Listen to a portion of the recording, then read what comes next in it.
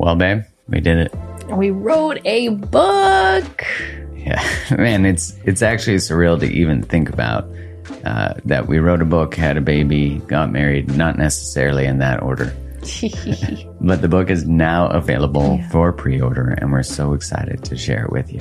Oh, so looking forward to getting this book into your hands, to be in dialogue and conversation with all of you as we continue to liberate love from old imprints and codependent dynamics that keep us small, stuck, and stagnant. Yeah, no matter your relationship status, this book walks you through what shaped you, why do you do what you do in a relationship. It dives deep into your relationship blueprint, attachment styles, and most importantly, which is different than every other book that's ever covered codependency in the past, we explore the role of the nervous system in that. And the book is called Liberated Love. Yeah, release your codependent patterns and create the love you desire. Go to createthelove.com/liberatedlove to order your copy now. That's createthelove.com/liberatedlove and get that pre-order in, and you'll be able to get a free download of a meditation we created and a workbook that goes along with it. Much love and appreciation for your support. Much love. Thank you. Your partner actually survived every day of their life before they met you. And they had friends and they had a life and their house was fine. You know, if they weren't as tidy as you, guess what? They still survived in a house. They're not wrong, and you're not wrong either. But how are you going to negotiate the fact that you're different? Hi, my name is Mark Groves, and I'm obsessed with understanding human behavior and why we do what we do. In this podcast, I interview the world's most brilliant minds and hearts, where I get to explore, alongside you, every subject you can imagine relating to our human experience and how we relate. It is my deepest intention that we all learn how to create the life and love that we've always dreamt of. Now, before we get rolling, make sure you hit that subscribe button so you don't miss any episodes. And one ask that I have, and an amazing way that you can help support the podcast, is by wherever you listen to it, giving it a 5-star review and a written review. With all that said, let's dive in and transform our lives. Welcome to another episode of the Mark Groves podcast. This has been a long time coming, I feel like. I know. I feel like I've known you peripherally for a long time now, but never directly. This must be what it feels like to be a successful stalker, where you're like, man, I've taken all this time just hovering in the hanging around the edges.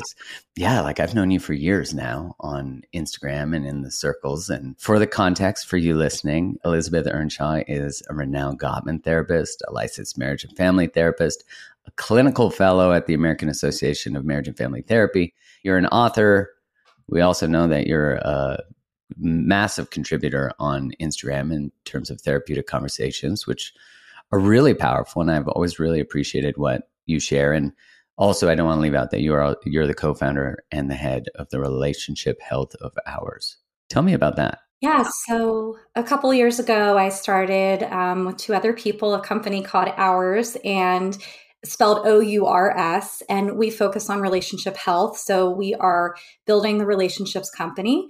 We started with premarital. So we support people before they get married to have important conversations, to learn the things that honestly we should learn in school that we don't learn. But as we grow, we're going to support all of your relationships. So we want to support the relationship you have with your friends, with your family members, with your coworkers, because we believe that relationships make us live healthier and happier lives when they are going well.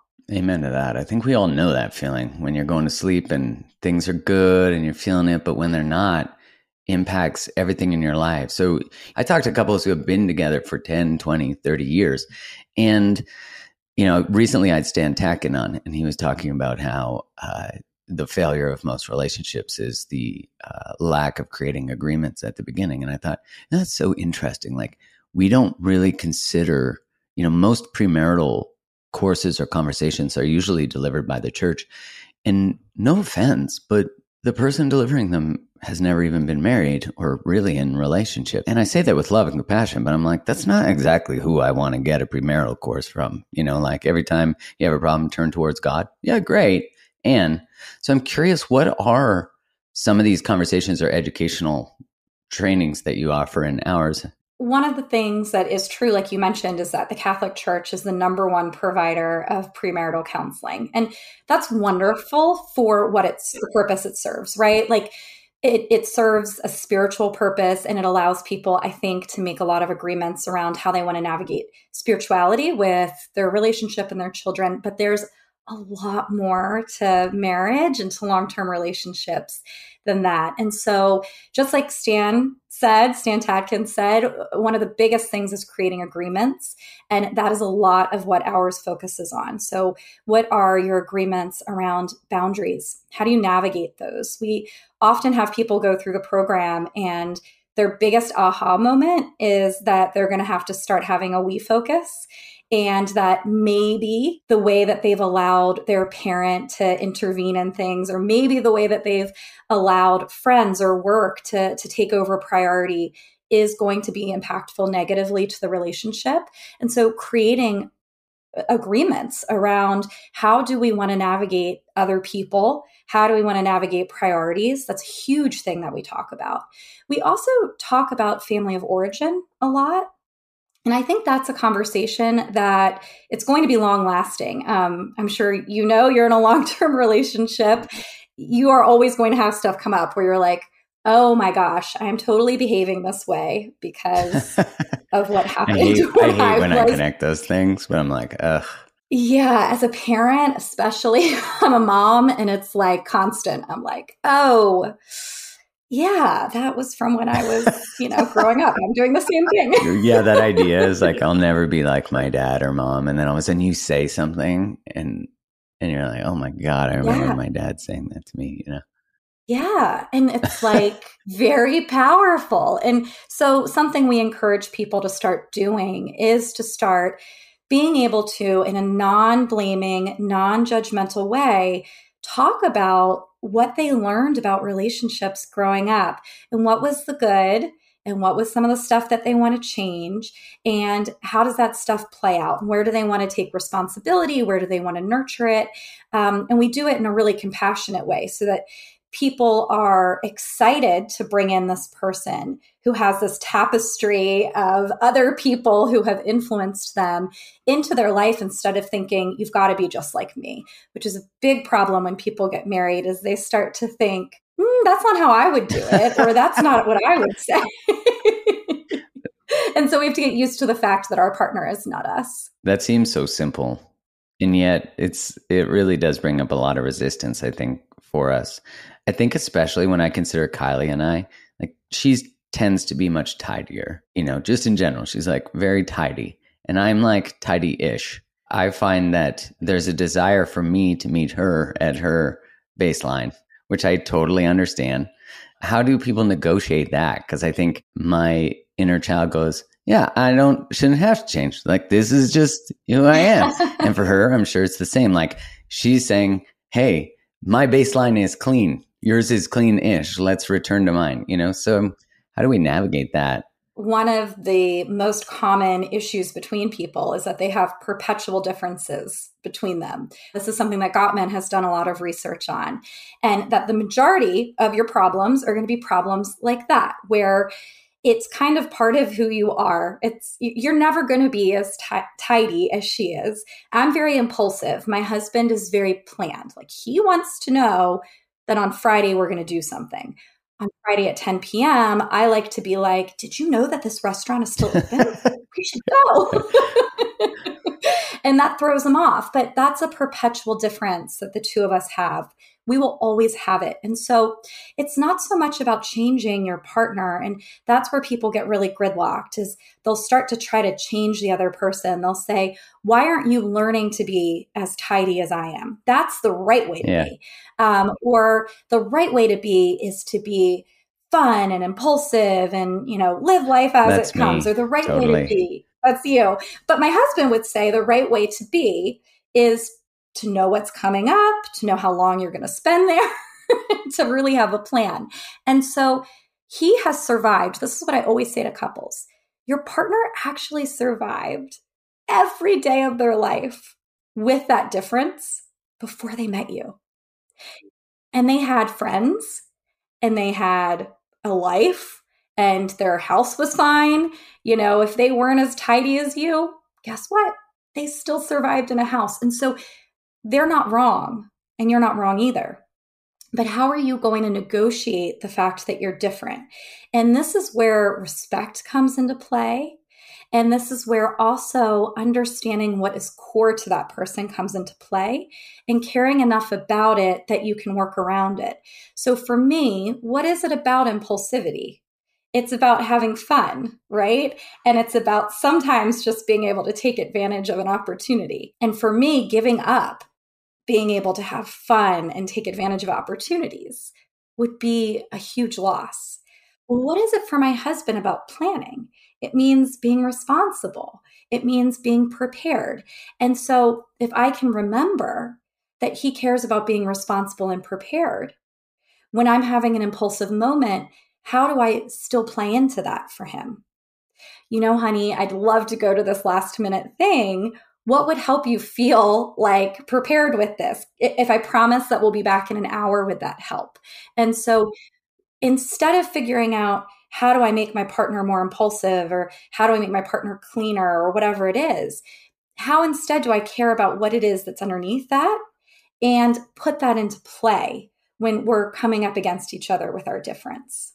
Do you find, because as you're saying all that, I just consider how self-identity and just, like I have these, I'm clean or I'm impulsive, and I relate to your story about that.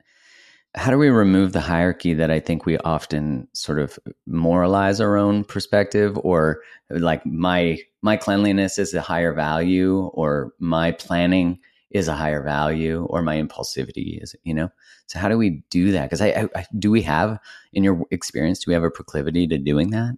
Yes, absolutely. And I think anybody on either side would do it, Yeah. right? So the person who's messier is going to say, I don't waste all my time on Take that. Like, life less what seriously. a waste of the day. Who needs to do their laundry when there's so many fun things to do out in the world? So we tend to moralize. We tend to think that we are right and other people are wrong. And I mean, you can see that everywhere in the world. We're so polarized, right? True. The way I'm doing it and the way I think is right and you're wrong. And that's personal work, first of all, to do. In order to be in relationships with people, you have to actually learn not to be so polar all of the time. And you have to recognize that the point of relationships is that you have another human in your life. And the point of having another human in your life is that they bring richness of different ways of being, perspectives, all of those types of things. And so when you catch yourself getting polar, which is totally normal when you are moralizing that you're right and they're wrong and all of that, what can you do to bring yourself to the middle? And to think, and this is about people you love. I'm not talking about people who you think are horrendous, whatever. You don't need to come to the middle with them if you don't feel like it. But with people you love, what can I come to appreciate about Andrew that he's different than me? And it doesn't mean, and because we're used to moralizing, then sometimes what people do is they start to make themselves bad. So if my partner is great at getting up in the morning and I'm terrible, and I wish that they would sleep in. But then I start to say, well, that's really nice that they wake up in the morning. They go for a run. They're healthier. I must be wrong. Well, it doesn't mean you're wrong either. So are you able to stick with and? Are you able to be in the middle? And are you able to recognize we're just different? And how do these differences bring richness to our life? I'm sure the difference in tidiness between you and your partner, while it can cause friction, also probably creates richness, because she is making the house really nice and helping you maybe to learn how to keep things up and how to make things look nice.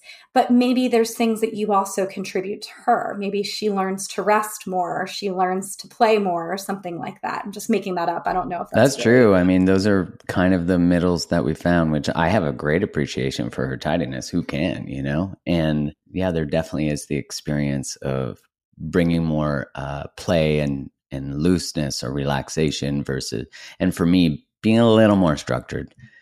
learning the line liberation through limitation, which when I first heard that, I was like, that sounds awful. That was made up by somebody who needs to be in control. And now I'm like, oh, yeah. But it helps a little Yeah, bit. it does. It does. And okay, so when couples are beginning maybe to have these conversations or they're about to get married, although I would argue it's probably important if you're starting a relationship anyways, but if you haven't had these conversations, definitely have them before you get married.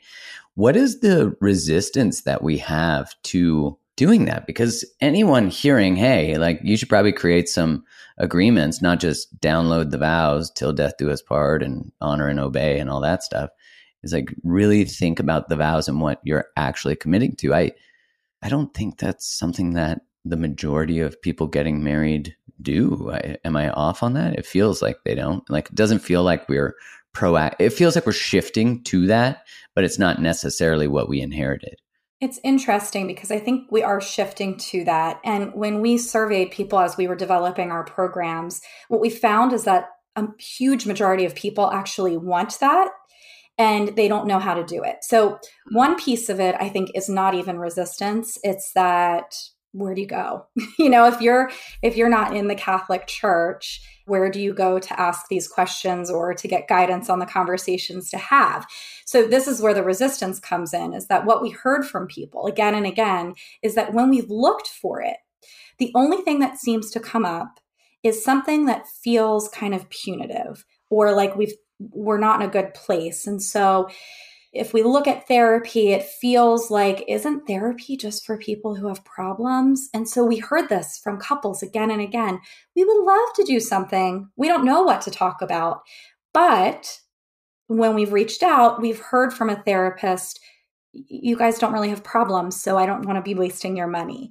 Or we've never gotten a call back. Or we looked at the therapist's profile, and the therapist's profile says that they work with affairs, and we just want to be proactive. And so I think with a big majority of people, they do want to have the conversations. They don't know where to go. There's also a group of people that are resistant. We found that in couples that are in hetero couples, that it usually has to do with the male. Shocking. And it makes sense because when women are growing up, they are being nurtured to talk about feelings, to talk with groups.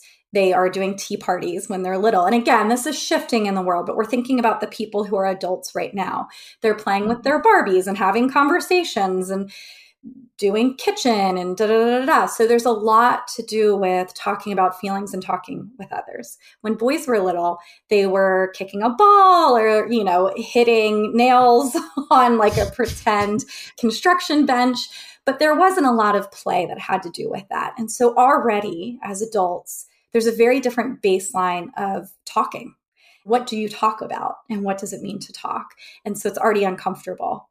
And then there's also this feeling that a lot of men, when we were surveying, would say is that I'm really afraid I'm going to do something wrong. Women felt less like that. They felt less like, well, if something comes up, I feel like I can handle it. I can talk about it. But the men would say, I'm going to say something wrong and it's going to make things worse. I'm going to talk about my feelings and it's going to make things worse. And so I just don't want to do it. So the resistance, it often, there's a small majority that comes from they're a jerk and they just don't want to have to deal with it. But a huge group of people, particularly men, are so afraid that I love this person and I'm going to say something or something's going to come out and it's going to make this bad. I'm just thinking of my own experience. I remember when I first really started speaking about what I was feeling. When I would say something, this was with, past partner years ago. And I remember there being sort of reactivity to the first statement. And, I thought to myself, shit, it's been 30 years that I haven't been doing this, 30 something years. Like, just give me a second. Like, I don't know exactly what the right word is. And maybe it's not the word I just said to identify my emotion, but just like, I would then get dysregulated and then I would want to shut down. And so I do really understand that. But that fear of saying or doing something wrong, that just keeps us locked in a prison. How do we even begin to negotiate the edges of that? Yeah, it's really hard. And it makes, like you said, it makes sense because a lot of the therapy world, especially, is female driven.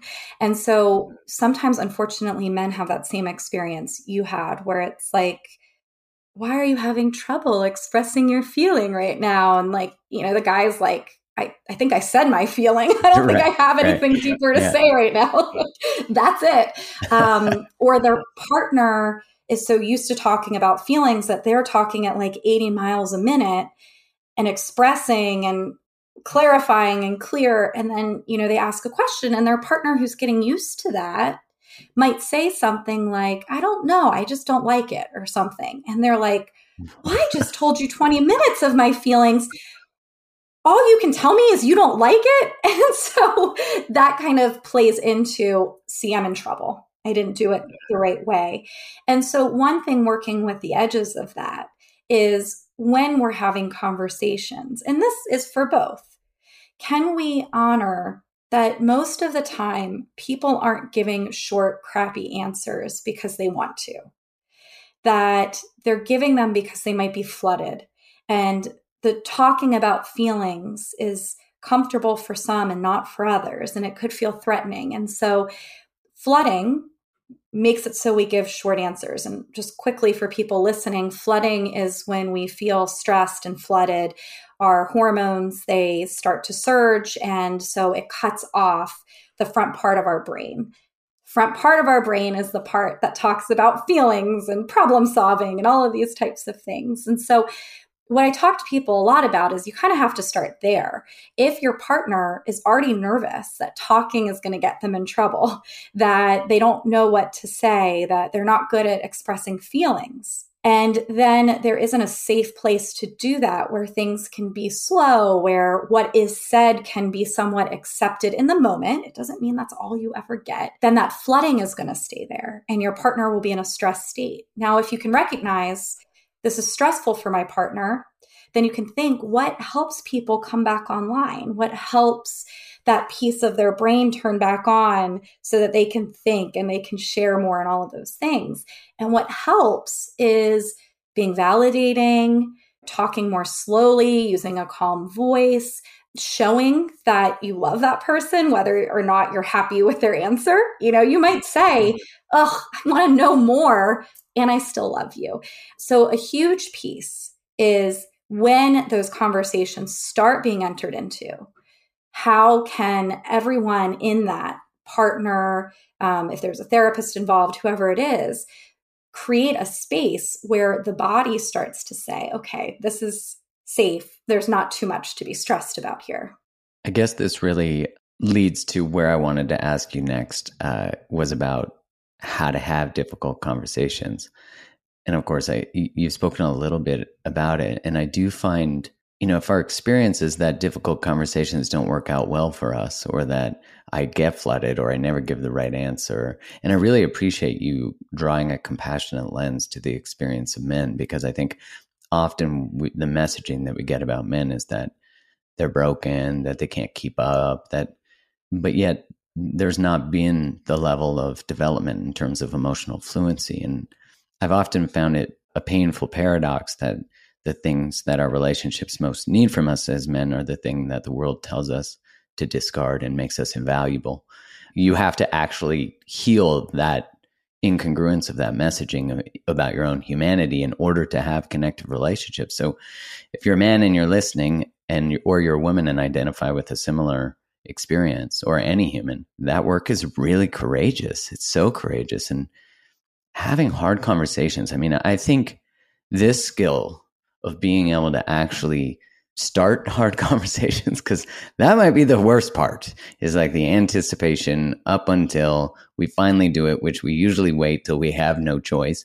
And then actually doing it with, not always with grace, because that ain't going to happen, but getting better and better, like developing a skill set. Is there some things that we can do to get better at it, and like maybe at least ensure that at least, our side of the street is tended to, and we're at least being compassionate to the other side?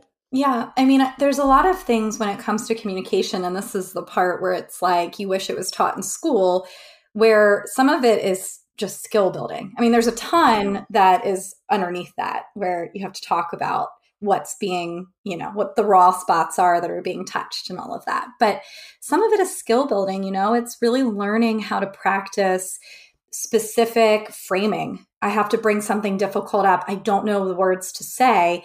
Sometimes the best thing to do is literally go online and Google, like, what are the words to say? And I think sometimes that gets like pushed down as not being as good or something like that. But read the book, Difficult Conversations, Google, how do I bring this up with somebody? Because the thing is that it's not going to feel good to do it, or maybe it'll never feel great to do it. But the more that you do it, the better you're going to feel. But you're not going to feel good until you practice doing it in a new way.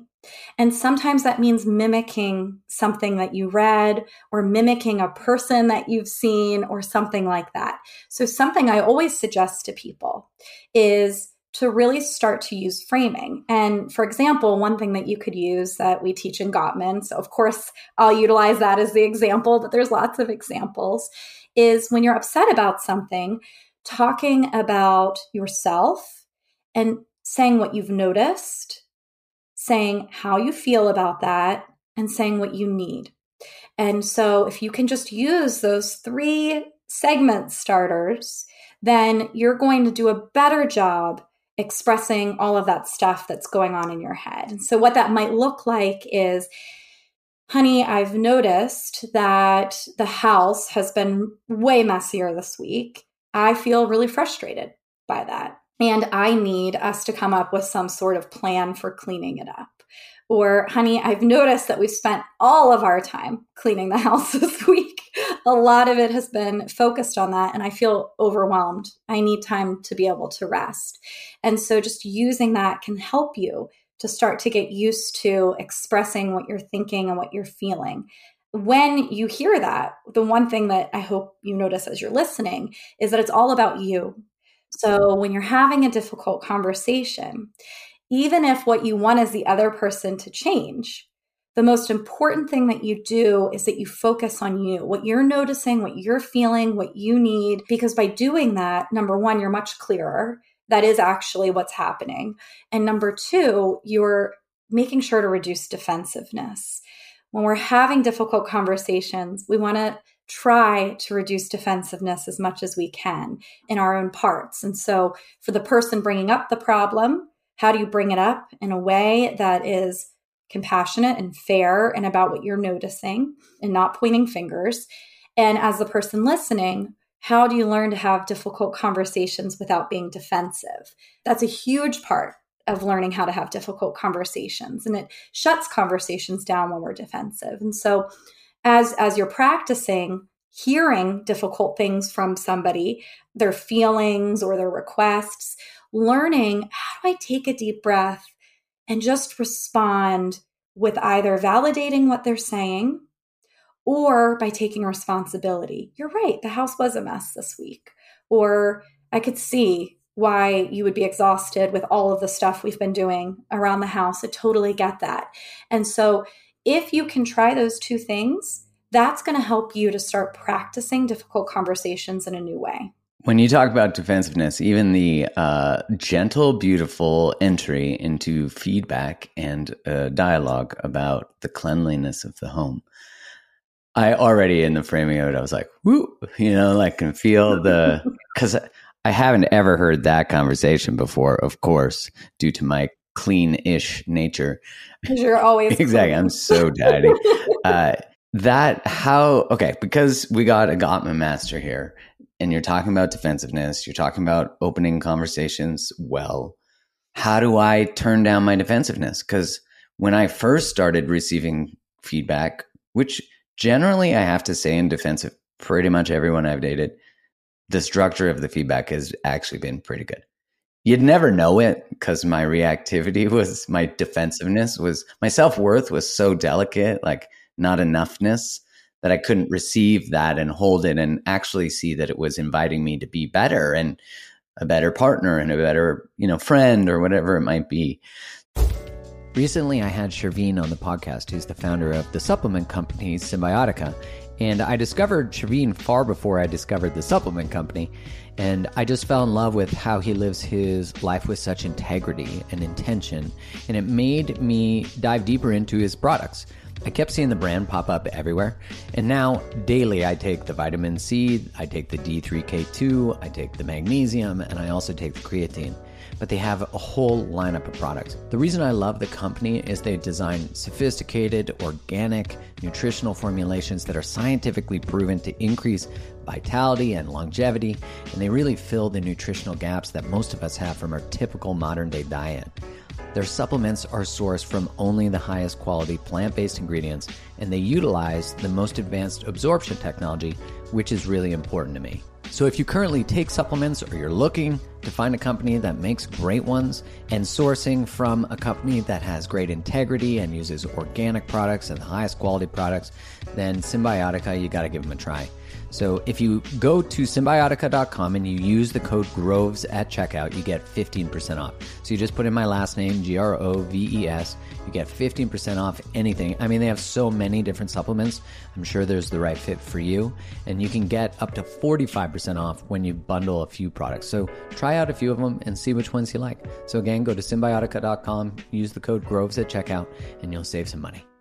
So can you walk us through the things that come up in, I think you guys so aptly call them the 4 horsemen of the apocalypse, which actually speaks to the significance of what happens from them in their extreme. So without giving more of it away, could you speak to that? Because I feel like it's very relevant to this. Sure. So when Gottman was studying couples, he's been studying them since the 70s, thousands and thousands of couples.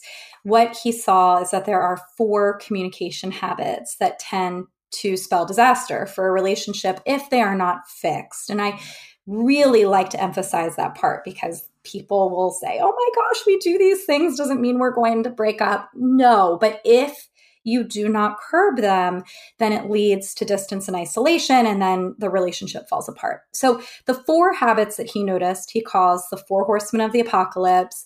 It's a play on the end of times because it signals that. And so they are criticism, defensiveness, stonewalling, and contempt. And they're very common. I do them in my relationship. I guarantee Mark does it as well because every human does.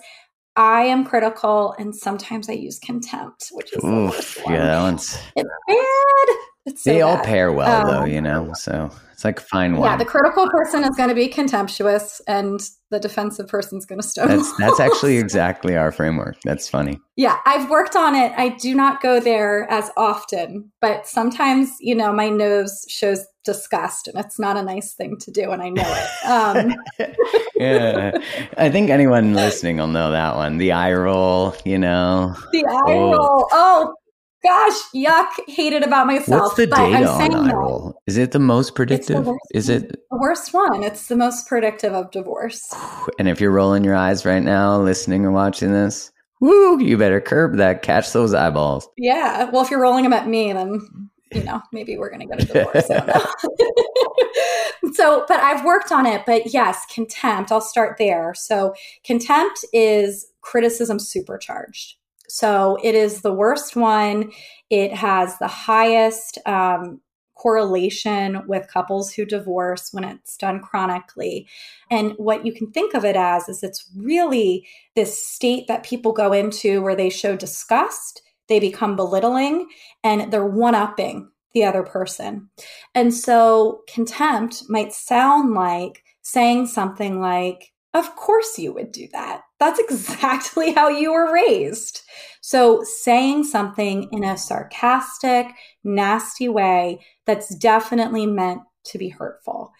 Contempt is our only facial expression that is not unilateral. So you can see it on somebody's face in that only one side of their face goes up and the other side of their face stays still. And so if you look at politicians, they're almost always showing contempt when they're talking to somebody else that is on the opposite end. So watch a debate and you will see their face. The one eyebrow will go up, one lip will go up, one nose, and not the other side. The only behavior that's our face is... It's the only facial response that's unilateral. So Whoa, only one that's side goes cool. up. I mean, not if you're facing it, but it's cool to know. Like even disgust. So disgust is both sides. Both sides of your nose will go up. Contempt is only one side. That's interesting. Yeah, they think it's because you're trying to mask it, so you're trying to keep your face, but you can't. Is it particular to a side? I don't know that I part, wonder, actually. because I think is it left side gives more tells on lying. Who knows? I don't want to.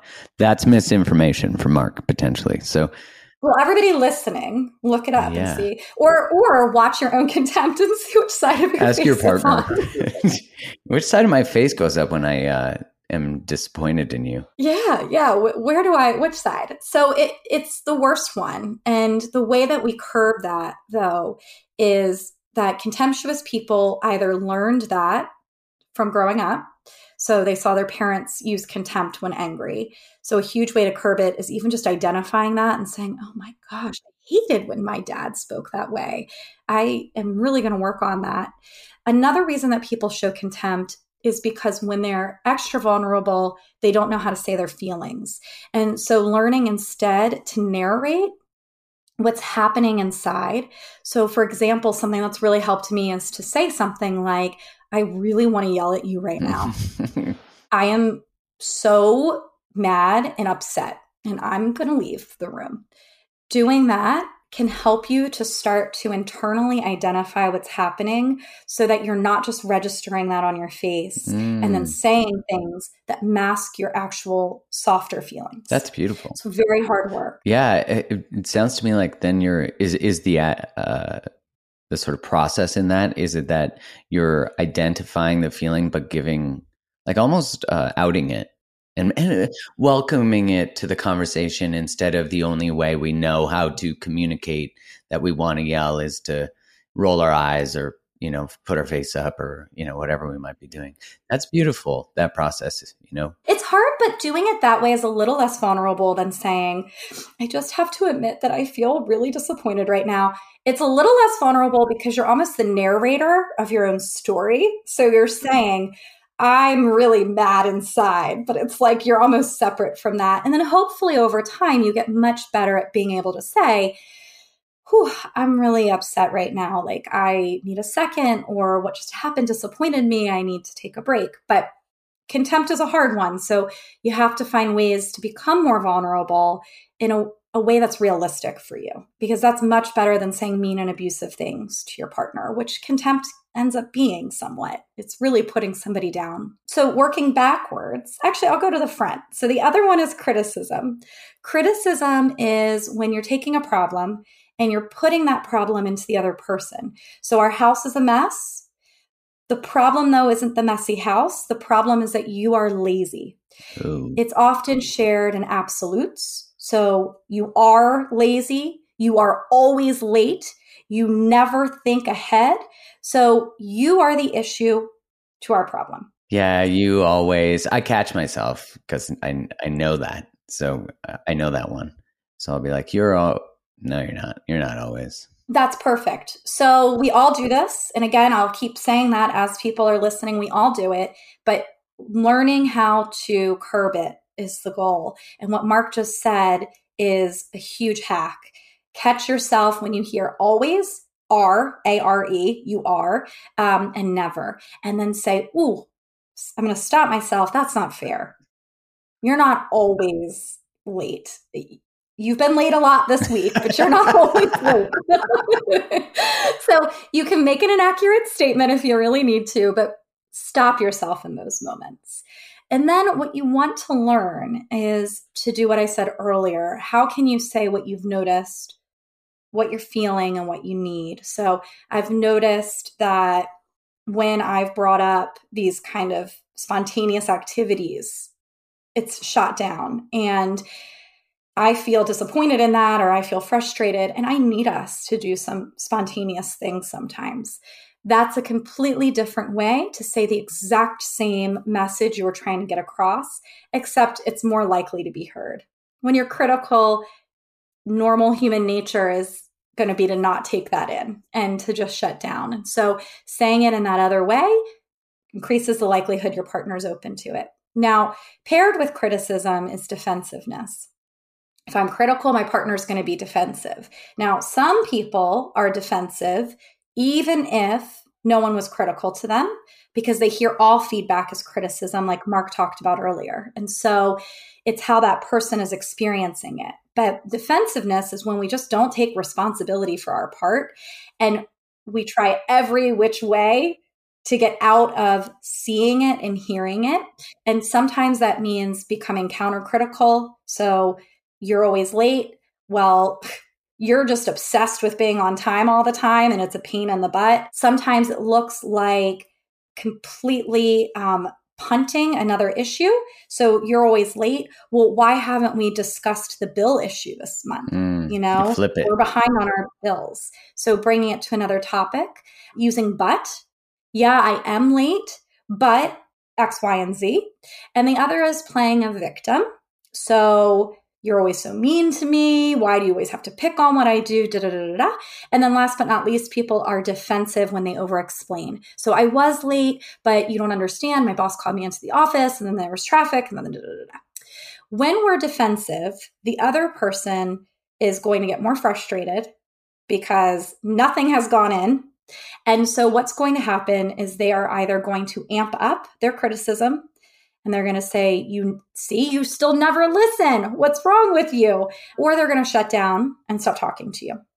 And you don't want either of those things. And so while you might have really important things to say, maybe there is an explanation. Maybe your partner has been a jerk and is always picking on you or picking on you a lot. Those could all be true. And when I'm with couples and there's a defensive person, I say to them, everything you're saying right now could be absolutely true. And you might need to tell more of the story. And in this moment, that's not helping you. The best thing you could do in this moment is to take a deep breath and to either repeat back what you heard the person said, if that's all that you can muster, or take responsibility for their issue being real and for the little piece of it that you might be a part of. And it might only be 0.5% that you can muster being responsible for, but say it. And so if I say to my partner, I've noticed that the dishes have been really gross this week and building up in the sink, and I really need us to work on it, is he able to say back the little bit of responsibility? All he'd have to say is, you're right, I actually didn't wash them last night. It's not saying you're right, I'm a mess. You're right, I'm the worst partner ever. It's just saying, I didn't wash them. They are in the sink and they are a mess. So can you just identify what's real? You don't have to make stuff up. Working on that then releases that stress from your partner. They feel heard. And when it's the right time, they are more likely to hear the part that you need to add. Where later, maybe you say, honey, our conversation earlier, it didn't sit right with me. The way you brought it up, I felt really attacked or whatever it was, but it's not going to be heard in that moment. So learning just to hear the piece in that moment is really important. If your partner is super critical and you're feeling defensive, say that. Hey, I really want to hear what you're saying right now. The way you're talking to me is not helping. Can you bring this up in a different way? For people who are really generally critical and they start those statements with like, you never, you always, is doing what you said earlier really helpful, that naming the I statements? Because man, yeah, I know when Kai comes to me in that framework, I'm just like, I got all time, my love. I can hear all your statements. Yeah. So when you're feeling really critical, it's obviously, and I think people know this as they're listening, but not when they're flooded necessarily. But it's much more helpful to say, hey, I noticed that the house is a mess. I feel really X, Y, and Z about it. And what I need is, when you do that, your partner is so much more likely to hear you out. Way better. Now, if they aren't, which happens sometimes, it's totally okay in that moment to say, hey, I'm bringing something up that's really important to me. And the way you're responding right now is not letting that in. So I'm going to we'll talk about it later or whatever, but you can point that out. Also, if you're defensive and your partner's being super critical, point it out. I want to hear you. But the way you're speaking to me right now is not helping. It's much better actually to do that than to get defensive. And this goes back to the other piece I said where you can narrate. I'm about to get really defensive right now. I want to explain myself because of the way that you're portraying me. And I don't want to do that. I actually want to hear you out. The way that you're speaking, though, it's really critical of me. And can you try to share it with me in a different way? I like to share with couples that you don't always need to be like Zen in the way you talk to each other. Like Eckhart Tolle in a conversation with a Shaolin monk. I get it. Yeah, I think there's so much advice online. I work with a lot of couples and like they'll be like, but that's not the way Liz told you to say it. And so you're not doing it the right way at home. And I'm like, well, how was it said? I'm like, oh my gosh, that was so close and that was human and your partner was mad. Like you're allowed to sometimes have a raised voice. You're allowed to sometimes say, I can't listen to you right now. People are human, but you just want to work more towards the direction that you're trying to go into. So it's okay to say you're being critical right now and I'm getting defensive. I want to hear you. Can you try again? You don't have to be Zen and go, ooh, okay, I hear what you're saying. And like deep breath, find your soul, hold on and tight.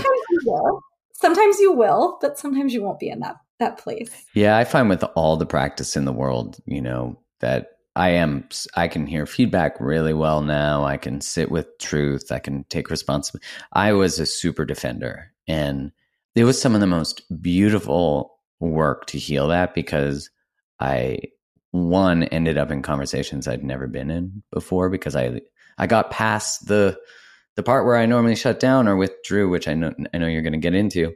I finally was present beyond what I was so terrified of, which I just found so much compassion for myself. And I started to discover that, gosh, the people you're in relationship with actually hold incredible wisdom about how you are in relationship.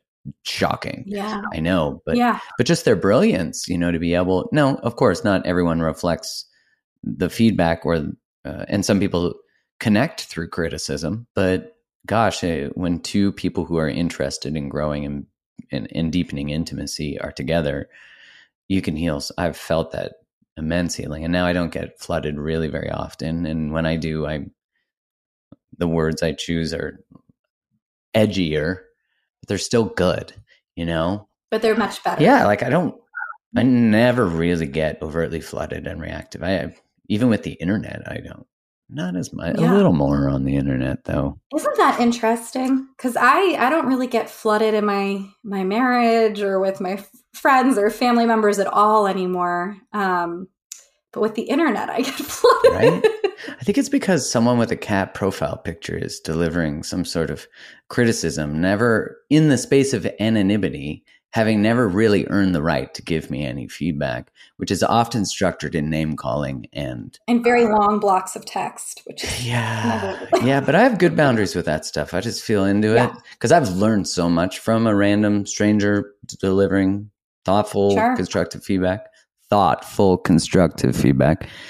And I've also blocked plenty of people that it felt damn good. Yeah. I stonewalled them. I ghosted them. Yeah, exactly. Which I think one thing that's really, and you can speak to it in the stonewalling, is often when I'll talk about something like ghosting, people say, well, I had to ghost because the person was this. And I'm like, yeah, we're not talking about you. Like if ghosting is for your safety or like the only way you can get away from someone who's highly critical and toxic, ghost all day. Boo, boo, boo. Get out of there. Sure. But yeah, maybe you can touch on that with stonewalling because they are similar. Yeah. Well, and what you're talking about though, when you're saying like I blocked people who are being harmful, that's a conscious choice. Feels good right? too. It feels good. It's a boundary and you're consciously choosing that. You're saying, I'm aware that this person is hurtful to me, so I am going to block them.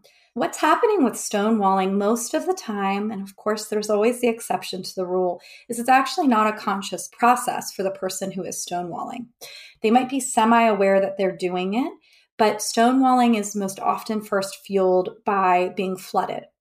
And so what stonewalling looks like for the person who is trying to communicate with a stonewaller, it's a horrible feeling because you're sharing and that person is absent, right? They might be sitting with you, but they're looking away. They've got their arms crossed. You finish what you're saying and they're like, I don't even know what you just said. So they're just not present with you. It feels really bad. What's usually happening for the person stonewalling is that they are flooded. Whatever happened in that conversation for them, for some reason, put their body into a stress state. And again, it could have nothing to do with the person communicating with them. It might just be how it registers to them to communicate. And so slowly, their body gets pumped, or quickly actually, their body gets pumped with stress hormones. It turns off the parts of the brain that allow you to communicate, access thoughts, show affection, use humor, all of those types of things. And so nobody can get to you because your partner might be like, hey, is this too much? Can I give you a hug? And a stonewaller is going to be like, no, don't hug me. Your partner might try to use humor. All right, I see where we're going. This is like us all over again. Da, da, da, da. And your partner's going to go, none of this is funny, right? So a stonewaller can accept nothing that we can usually utilize in difficult conversations to keep the heat down. No affection, soft voice, expression of love, joke, none of those things are going to work because that person's brain is not online for that. And so when someone is stonewalling, they usually are not able to be present in any way. They start to move their body away. You can tell your partner is stonewalling if they cross their arms, if they're kicking their foot, and if they're looking to a corner. And all of those things mean that as a communicator, you don't need to waste oxygen anymore. And it's really important in those moments to recognize and to say, I think you are flooded right now, and so I'll come back and talk to you later. For the person stonewalling, their responsibility, and this is really important, is to learn how to self-soothe. Because even though this is a physical process and there's an explanation, you cannot continually stonewall your partner just because conversations are uncomfortable. That isn't going to work. Your partner is going to say, you don't care about me. We can never get anywhere. I'm done. I'm giving up. So you need to learn how to recognize signs that you're getting flooded before it gets to that point. So being able to say to your partner, I don't know why, but this conversation is starting to make me really overwhelmed early on. You need to learn how to use breathing to slow your heart rate, to be able to pay attention to your muscles. When people start to get flooded, their muscles get tense. So while you're having a conversation, try to stretch your body out, like allow your legs to fall apart, allow your arms to go to the side of your body. Once you start shrinking up, you're getting closer to stonewall zone. So put your arms out, let yourself relax. But if you can't do that in the moment, learning how to at least say, I love you, I need to take a break. It takes 20 minutes for all of those stress hormones to dump from the bloodstream. So you need to take at least 20 minutes apart, but then it's your job to come back and say, I feel better now. I'm going to try again.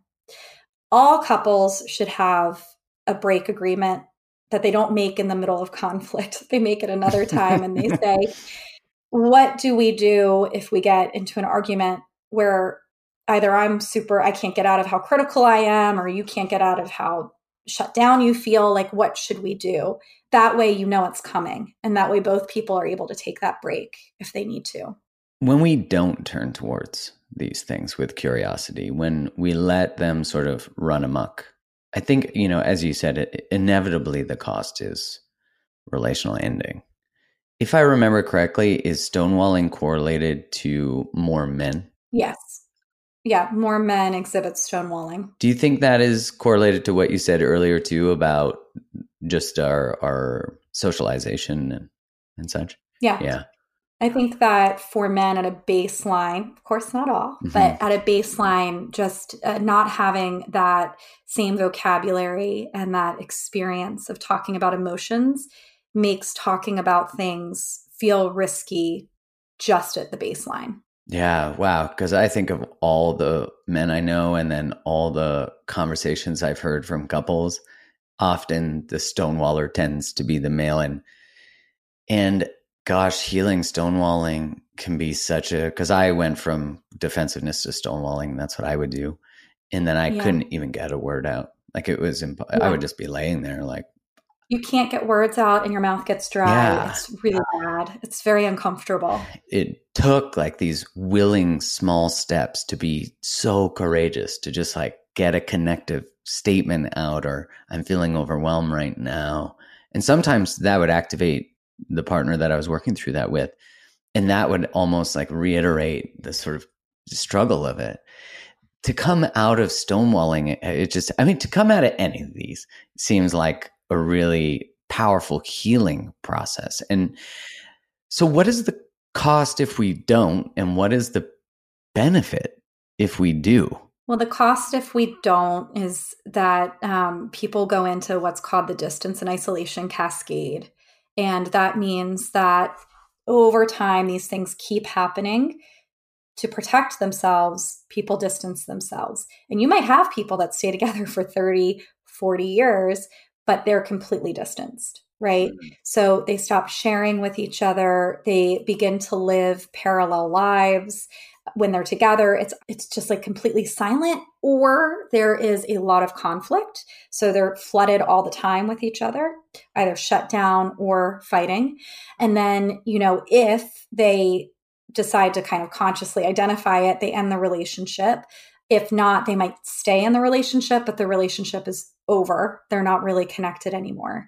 Usually the person who was trying to bring up problems the entire time is the one who will leave the relationship first. So it tends to actually, research shows that women in hetero relationships tend to leave the relationship first, even if they, for very many years, were the number one person invested into it. And so the most invested person will leave. They'll eventually say, I'm not invested anymore. I'm exhausted by this. And that makes sense, right? Because they were more activated. So they're going to continue to take an activated route. And the person who's deactivated and shut down is going to continue just to stay deactivated and shut down. But the relationship ends. It either ends silently or it ends with a conversation, but it ends. So you're saying also, which I think we all know couples like this, that it ends, but they stay together, some of them. Yeah.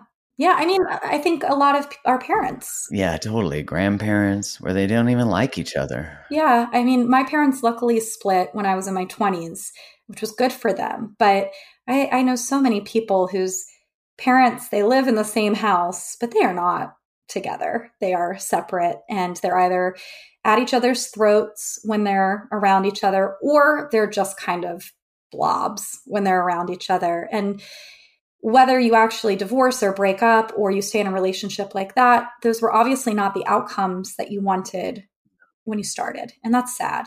What about within? Because I think you're saying, okay, well, you have this one person who's been bringing the things up, and, due to socialization and many things, that tends to be the woman, due to being the more accurate barometer of the health of the relationship. And I think we can probably correlate that to survival for women often being based on the feeling of safety in relationship. So you wake up, you're 45, you got a couple kids, you've been married since you were 23, which is the story of so much. Now people get married at 35 or 30, Yeah. 30 which I know a higher age of marriage is correlated to more successful marital outcomes, which makes sense. I mean, we do hopefully learn a lot as we age.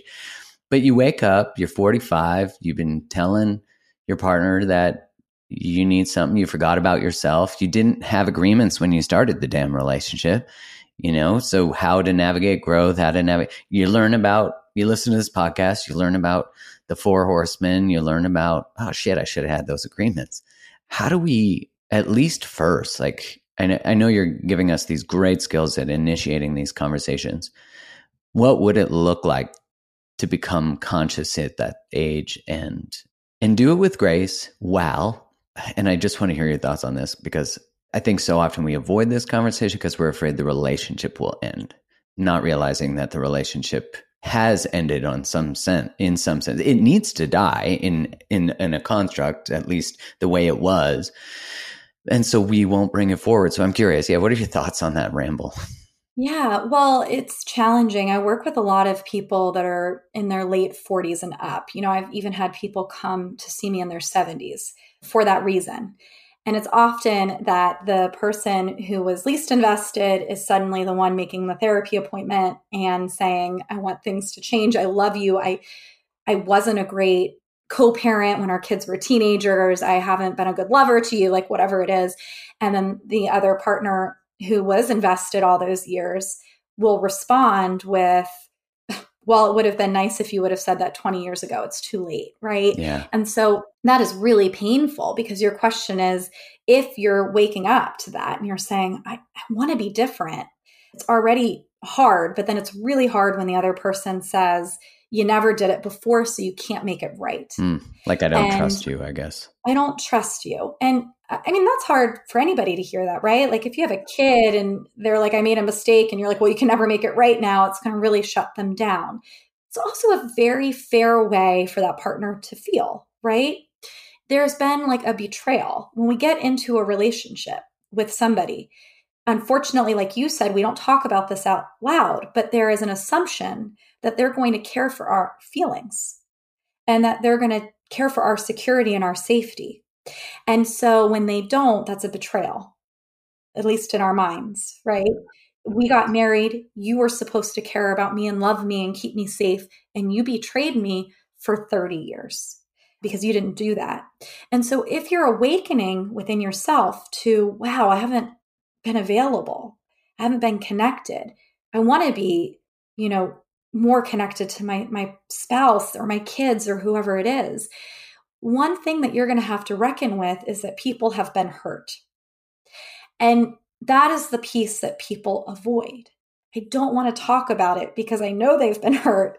But if I say it, they're going to say they're hurt. And then they're finally going to say that they're done with me. And I don't want to hear it. They are done with me.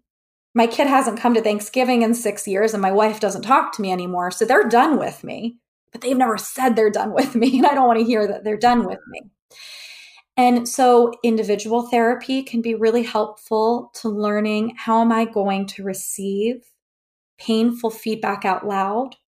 How can I look at the feedback I've already gotten that's been silent and recognize that that pain is there anyway? And what am I willing to do in atonement phase with these people who I wasn't there for? Not because I'm a bad person. And that's really important as well, as self-compassion. How can I be compassionate to myself and say, I wasn't there, but I didn't have the skills, or I wasn't emotionally healthy enough at that time, or I was raising a young family and it was very stressful to me. And while I should have done differently, I never had anybody help me to do that, or whatever it was. Have compassion. Let yourself know what makes sense about it. But if you're trying to reconnect, you're going to have to be prepared for, I'm sorry, I did let you down. I wasn't able to connect with you in the way that we needed, or I was distracted, or I didn't have boundaries.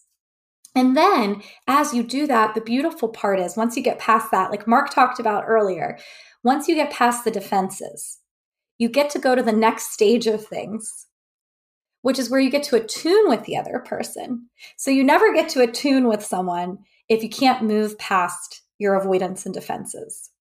You won't ever attune with them. So I'm going to get past the defensiveness. I'm going to say sorry. I'm going to hear what I need to hear. But then the great part is after that, I get to talk about what I was missing out on. Maybe I get to share that I was feeling really unappreciated for a long time. Maybe I get to share that I was depressed. Maybe I get to ask my partner for what I need. And so as an individual, it's a hard process. But if you can get past the defensiveness, you are opening yourself up to the next level, which can help you to get close again. To think what's beyond that. Because, when I first learned about the Four Horsemen, once I got to know them and got to really understand their pathology, I was like, oh, these are just things we do to protect ourselves from being hurt. Like, they're not actually meant to be like I'm not intentionally trying to be obstructive or destructive, although that can be the outcome of those behaviors.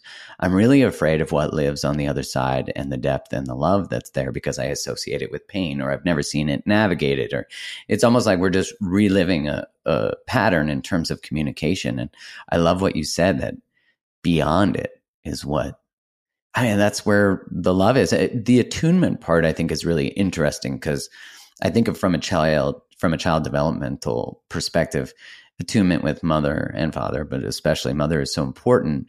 And when I think about the patterns of who we choose in relationship, they tend to be people who wound us in similar ways to a parent. So I wonder if we ever really, if we're pursuing the same wounding, if we ever really experience true attunement. And I really, from maybe a more esoteric, but also evolutionary perspective, that we continue to experience the lack of attunement in pursuit of it, you know? What do you think about that? Well, and everything you said is the interesting thing about humans and their attempt to connect is they often do what's completely counter to what they need to do. So they seek attunement by continuing to repeat the same behaviors that misattuned them to everybody growing up. So you grow up and you think, I'm not going to be like this person in my life because I saw how their relationships turned out. I didn't like how my dad was so cold and shut down. But then we repeat the same way of communicating where we might be cold and shut down with our partner, but we hope. And this is actually, if anybody's interested in this, this is kind of the imago. I don't know if you ever... I haven't had Harville on yet, but I had an Imago trained coach on talking about Imago dialogue and Imago. But Imago I love. I think it's such a simple framework. Please get into it because people might not have heard it. And I'm not an Imago therapist, but the framework makes so much sense, which is we seek out a similar type of person and a similar type of interaction style, hoping that it'll finally make us feel loved. Because if it makes us feel loved, then we've healed what didn't make us feel loved growing up. And so if you had an aloof parent, and that was very hard for you, interestingly enough, you are likely not going to look for a partner who's not aloof and present. You're going to look for an aloof partner. And the reason you're looking for an aloof partner is because we are obsessed with trying to solve problems. And we're not conscious of this, but we're like, okay, my aloof parent couldn't love me, but that doesn't mean aloof people can't love me. I can get an aloof person to love me. And we're not thinking this through, but that's what's happening. And so you find an aloof partner, and then you go to them and you say, you don't give me enough attention. You never notice what's happening in our home. You don't respond to my emotions. And then your aloof partner was seeking you out because they had a critical partner, right? Or a critical parent. And they thought, I could find a critical person who really tells me off to love me finally. And then the two of you together co-create a lack of love again. And so your aloof partner is going, well, I can never do right for my parent. And look, I can't do right for you either. And you're going, I was never noticed by my parent and I'm not noticed by you either. And this is how everybody is in the world. And we create the schema that's how everybody is in the world. Every woman is going to be critical and every man's going to be aloof because that's all I've known, because that's what I keep picking. That does not mean you can't be in a loving relationship with that person. Right. You can, but you have to be able to say, I'm going to stop picking on your aloofness because I picked an aloof person. And instead, I'm going to just express what I need. And then as the partner, you have to be willing to say, well, I love you enough that I'm never going to be great at it, but I am going to work really, really hard to learn how to notice how you're feeling, or to at least ask you how you're feeling. And that's where the healing happens, is when you do finally have two people who are willing to say, I actually know that I replicate some upsetting things for you, and I'm willing to take ownership of that and work on it. You know, my husband replicates things that are upsetting to me from my childhood, and I replicate things that are upsetting to him from his childhood. But because we notice it, I can say, oh, I'm not going to talk to you that way. That's not right. And it's just repeating that crappy feeling that you get from it. And I'm going to work on doing this differently. Yeah, it's such a beautiful difference to orient towards your partner's horseman from the perspective of, I have compassion for where this comes from now. Like, you get context, which of course you could still say, I understand where it came from, and this relationship's not going to be a place where it stays, where we grow through this, where we heal through this.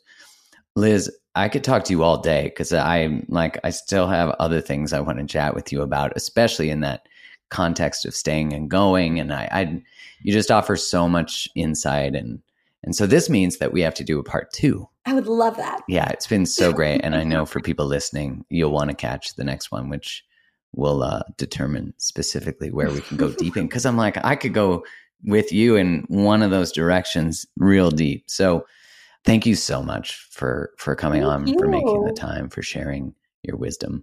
Thank you for having me. For the people listening, we'll link everything out in the show notes. But for the people listening, where can they find ours, which you discussed at the beginning as well? Sure. So you can find me on Instagram at Liz Listens. You can find me on my website, which is just my name. So ElizabethEarnshaw.com. That's easy because it links to everything. If you want to read my book, it's everywhere books are sold. It's called I Want This to Work. And then ours is withhours.com. So WITHOURS.com. Beautiful. All right. We're going to link all that out. Liz, thank you again. Thank you.